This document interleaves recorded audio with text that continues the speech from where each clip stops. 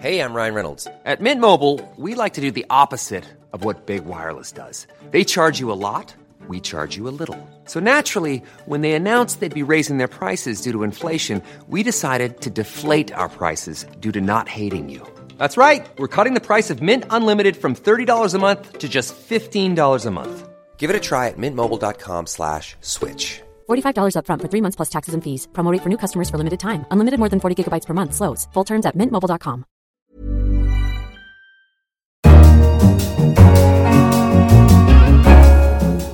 Hello, I'm Anne McElvoy and you're listening to The Economist Asks. And this week we ask, why is the age-old principle of free speech coming under new pressures? From campus rows about safe spaces and rather more serious curtailments of free speech by autocracies and further clampdowns on liberal principles of self-expression in the name of religion or other sensitivities, commitments to uphold free speech are under threat. There is a tradition that the parks are free for speech and free for demonstration of outlook. Kind of language coming from Donald Trump as hateful.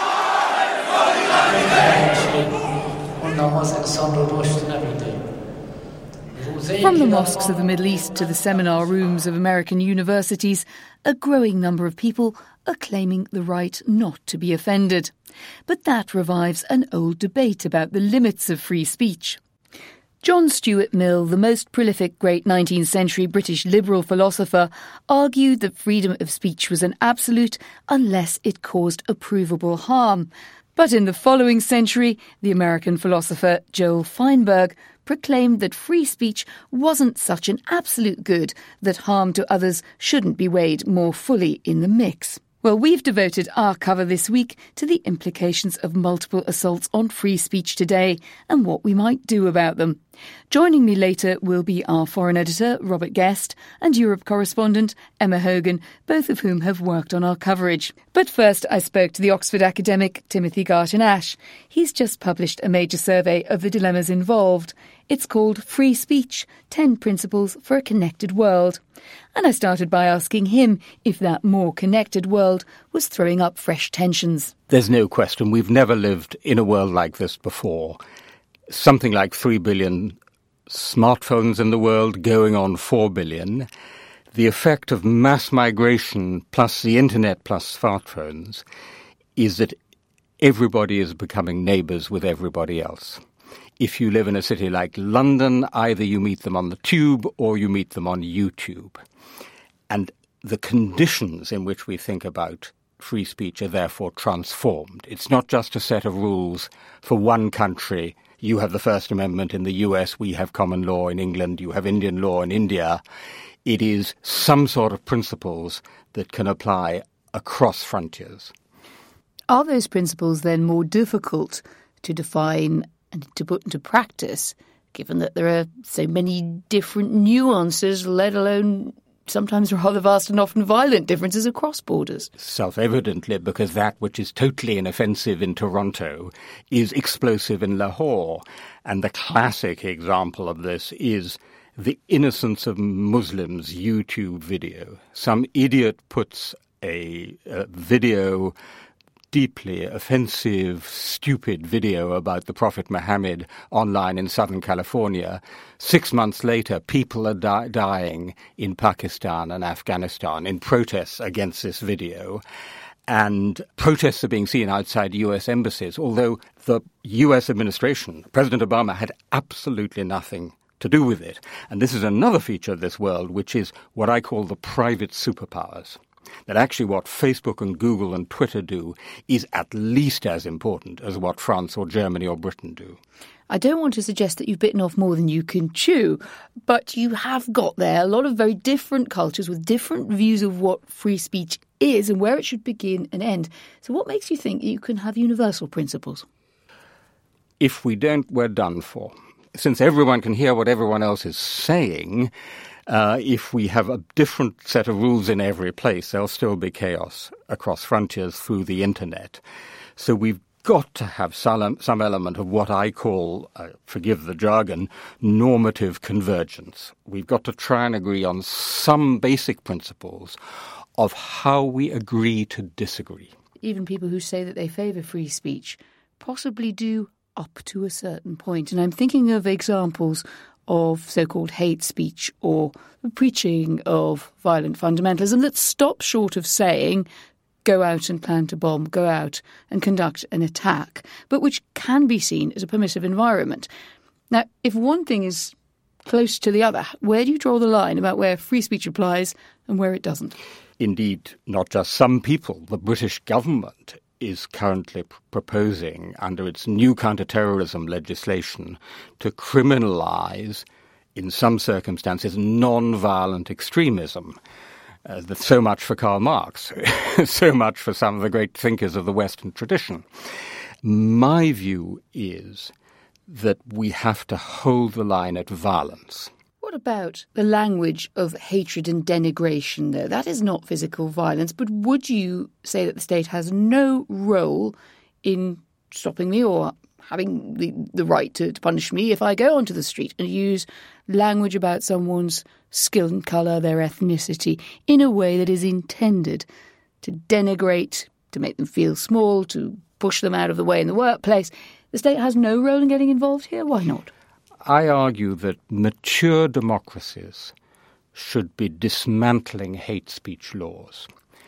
If you look at the United States, an incredibly diverse society which has no hate speech laws, it doesn't have people making racist chants at football matches. If you look at France, which has masses of hate speech laws and people routinely making monkey chants at football matches, there is no clear correlation between the existence of hate speech laws and a reduction in racism or prejudice. My argument is that you fight the prejudice through civil society, through culture, through good journalism, not by the criminal law.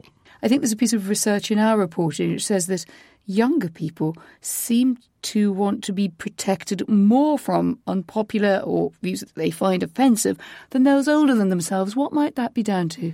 This is indeed fascinating and very worrying. So if you think of us as a British university at the moment, there's a threat from the government which wants to impose a so-called prevent duty to prevent even non-violent extremist speech. And on the other side, we have our students, often from the most privileged and free societies in the world, introducing the practice of no platforming, saying they want safe spaces. So there's an argument to be had on both sides, and I think we have to stand up for some basic liberal standards in their interests as well as ours. Now, the interesting question is, why are they demanding these safe spaces? What is it about this generation who've actually grown up with the rough and tumble of the internet, which is much more abusive than in my childhood? Maybe it's partly because of that. Maybe it's partly because in some ways they've been spoiled. I don't know what it is, but I'm sure that in their long-term interests as well as ours, we have to draw the line at this practice of no platforming. Have you ever found yourself constrained in anything that you said or imposed a constraint on yourself or changed a way that you expressed yourself? Well, self-restraint is a quality of liberty. It's a quality of civilization. Of course I limit myself, but have I felt intimidated to say things? I'm very fortunate. I've grown up in a very free country. I spend most of my life with dissidents and people who've been fighting for freedom. So on the whole, not. But it is, of course, the case that when you get to the subject of, say, Muhammad these days, well, you have to think about it. And there is actually an awful lot of self-censorship about, particularly in that area. But even in countries where liberal freedoms are very established and very cherished, I'm thinking of modern-day Germany, there are extraordinary things that happen at the moment. We're talking in the context of an ongoing saga in which a TV satirist, Jan Böhmermann, ended up being threatened by the Turkish president, Mr. Erdogan, with a lawsuit over a particularly biting satire directed at him. The German government didn't seem to back him up, and it seemed to then fall to a major German publisher to ride to his defence. How odd is that? This is a fascinating case. I mean, first of all, it shows you the world of neighbours we're in, which I write about in the book, because this is the Turkish president taking offence at something done purely on German television and then using an obscure German law that dates from the late 19th century on lèse-majesté, originally to defend the Kaiser, to defend his honour. I think it is a great pity that the German government let the prosecution go forward, because they could have stopped it. They had the right by law to do so in this very obscure and peculiar provision of the penal code. But I have to say the reaction of German public opinion and German media has been magnificent. But there are tides that turn in this argument. And if you look at a country like Poland, that seemed to be heading, at least when it came to speech and expression, in a direction of freedom and liberalism, and yet now not so much. What's happened there? Yes, a year ago we were celebrating the 25th anniversary of Polish freedom and saying, great success story.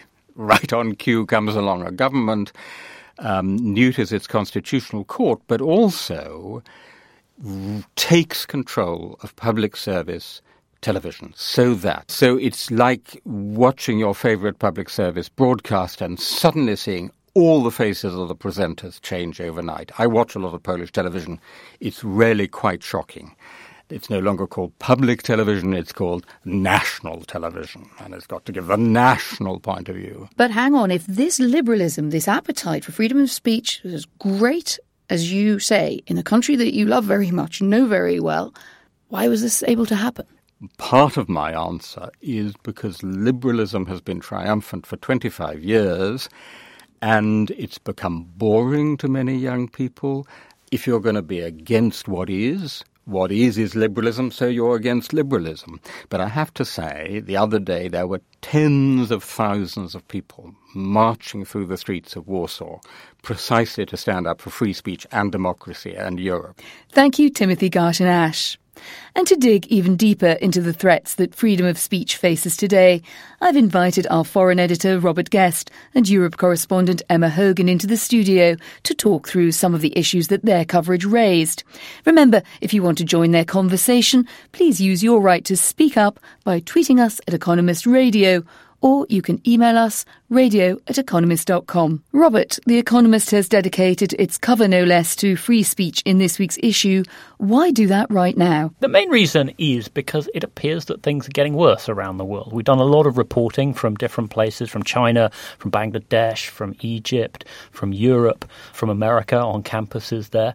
And there's a big spectrum, but the bottom line is, although the world has gotten a much freer place over the past 30 years, it's got less free in terms of free speech over the past 5, and that's something we need to make a lot of noise about. So give me your main examples on that. If someone were to say, well, this has always been a rather patchy outlook in different parts of the world, why do you think that there is something decisive now that tilts against free speech? We've seen a lot of governments using technology and also just using straight old-fashioned repression to roll back the gains of free speech. China is a really big one. Under Xi Jinping, it's become clear that they're much more aggressive about censorship. They're keener to lock people up. They're locking up more dissidents, more journalists.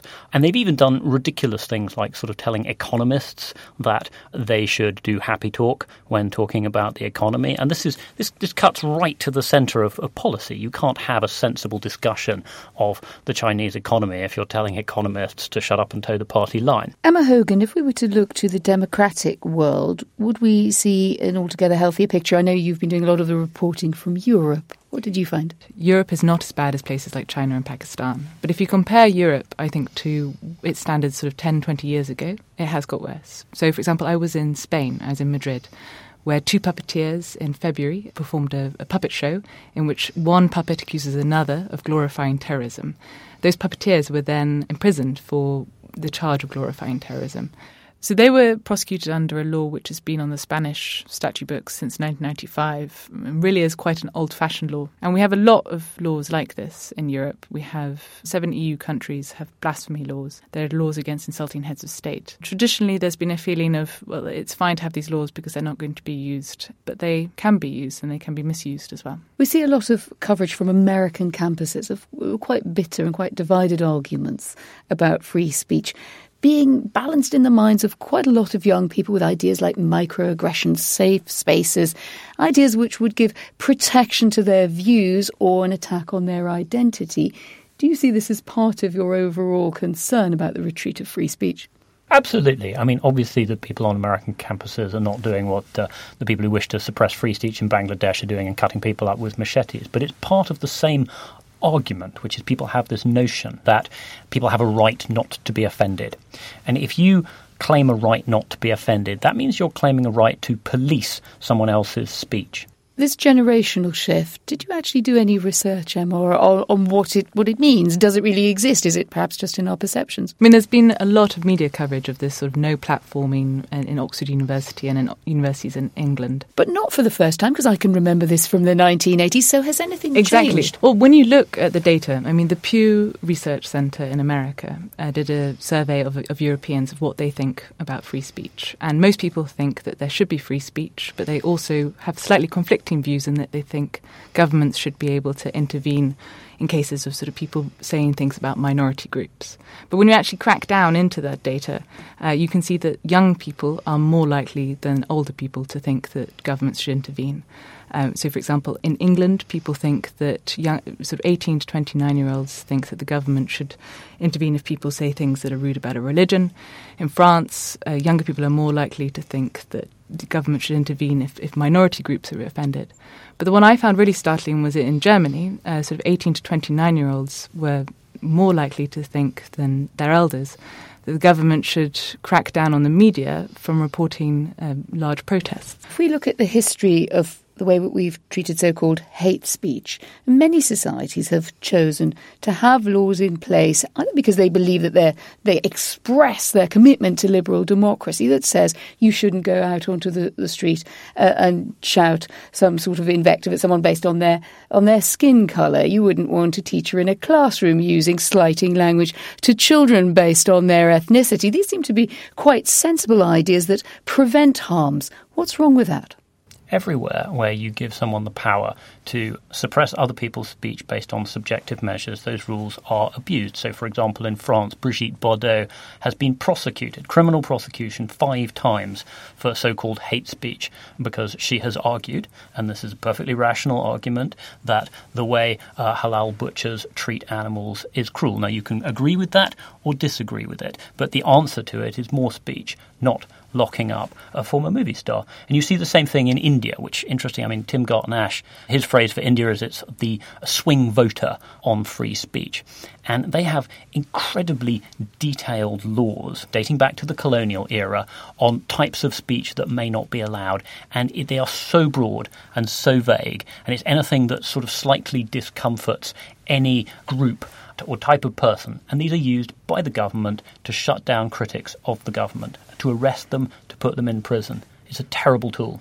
So it is. Emma Hogan, I wondered if you shared any of my slight scepticism here that we were skipping over something that comes to the fore really in the late 20th century, which is an awareness that mental harms can matter, that people can be very much harmed by being called certain things. And that's why there's been a bit of a creep on language. We possibly don't use some of the words that we would have used some time ago. And I think it's Joel Feinberg, really, the American philosopher, who makes the big sort of attack on J.S. Mill and says, actually, you do have to take words seriously. Offence matters. Perhaps it matters a bit more than, I'm not going to say should check his privilege, but that Robert Guest has just outlined. Well, I mean, I think one of the things that's interesting in Timothy Garton-Ash's book is he says there should be a right, not a duty to offend. And I think that is the distinction that needs to be made here. The idea that you have free speech does not necessarily mean that you then go about saying dreadful things about other people. It is good to be polite. I would fully agree with that. Yes, However, absolutely. I would not want the government to be in any way the judge of what counts as politeness. In any way, not just politeness, but the harm that your words could cause to someone much more vulnerable than yourself. I do not think that is something that the government can judge unless you are specifically advocating physical harm to somebody else. There's also a question here about how effective these laws are in terms of, in 1947, it might have made sense to have a Holocaust denial law, right? But nowadays, I mean, in terms of Holocaust denial, there's no real evidence that having these laws on the statute book stops people from denying the Holocaust. On the contrary, you find that when you have hate speech rules, hate speech laws or even hate speech rules in schools, it encourages people to be more thin-skinned. It encourages them to start seeing themselves as parts of groups rather than as individuals. It encourages them to take offence, and that leads to social disharmony, not harmony. Timothy Garton-Ash laid out 10 suggestions or principles, as he put it, for extending and protecting free speech. Robert, which would be most important to you based on what you've written and edited in this report? I think that there should be a very strong presumption that speech is allowed, and that the principles that the Americans have, or the American government has, the First Amendment, probably the best speech regime that there is in the world at the moment, because it places an enormously high barrier to those who would attempt legally to suppress speech. Emma Hogan, your principle to take away? There should be a free press. That's one of the main ways in which voices can be heard, that people can see what's going on in society, and in where governments can be held to account. Emma Hogan, Robert Guest, thank you both very much. That's all for this episode. You've been listening to The Economist Asks. And if you want to join our conversation on free speech, do tweet us at Economist Radio and follow our coverage at economist.com. I'm Anne McElroy. In London, this is The Economist.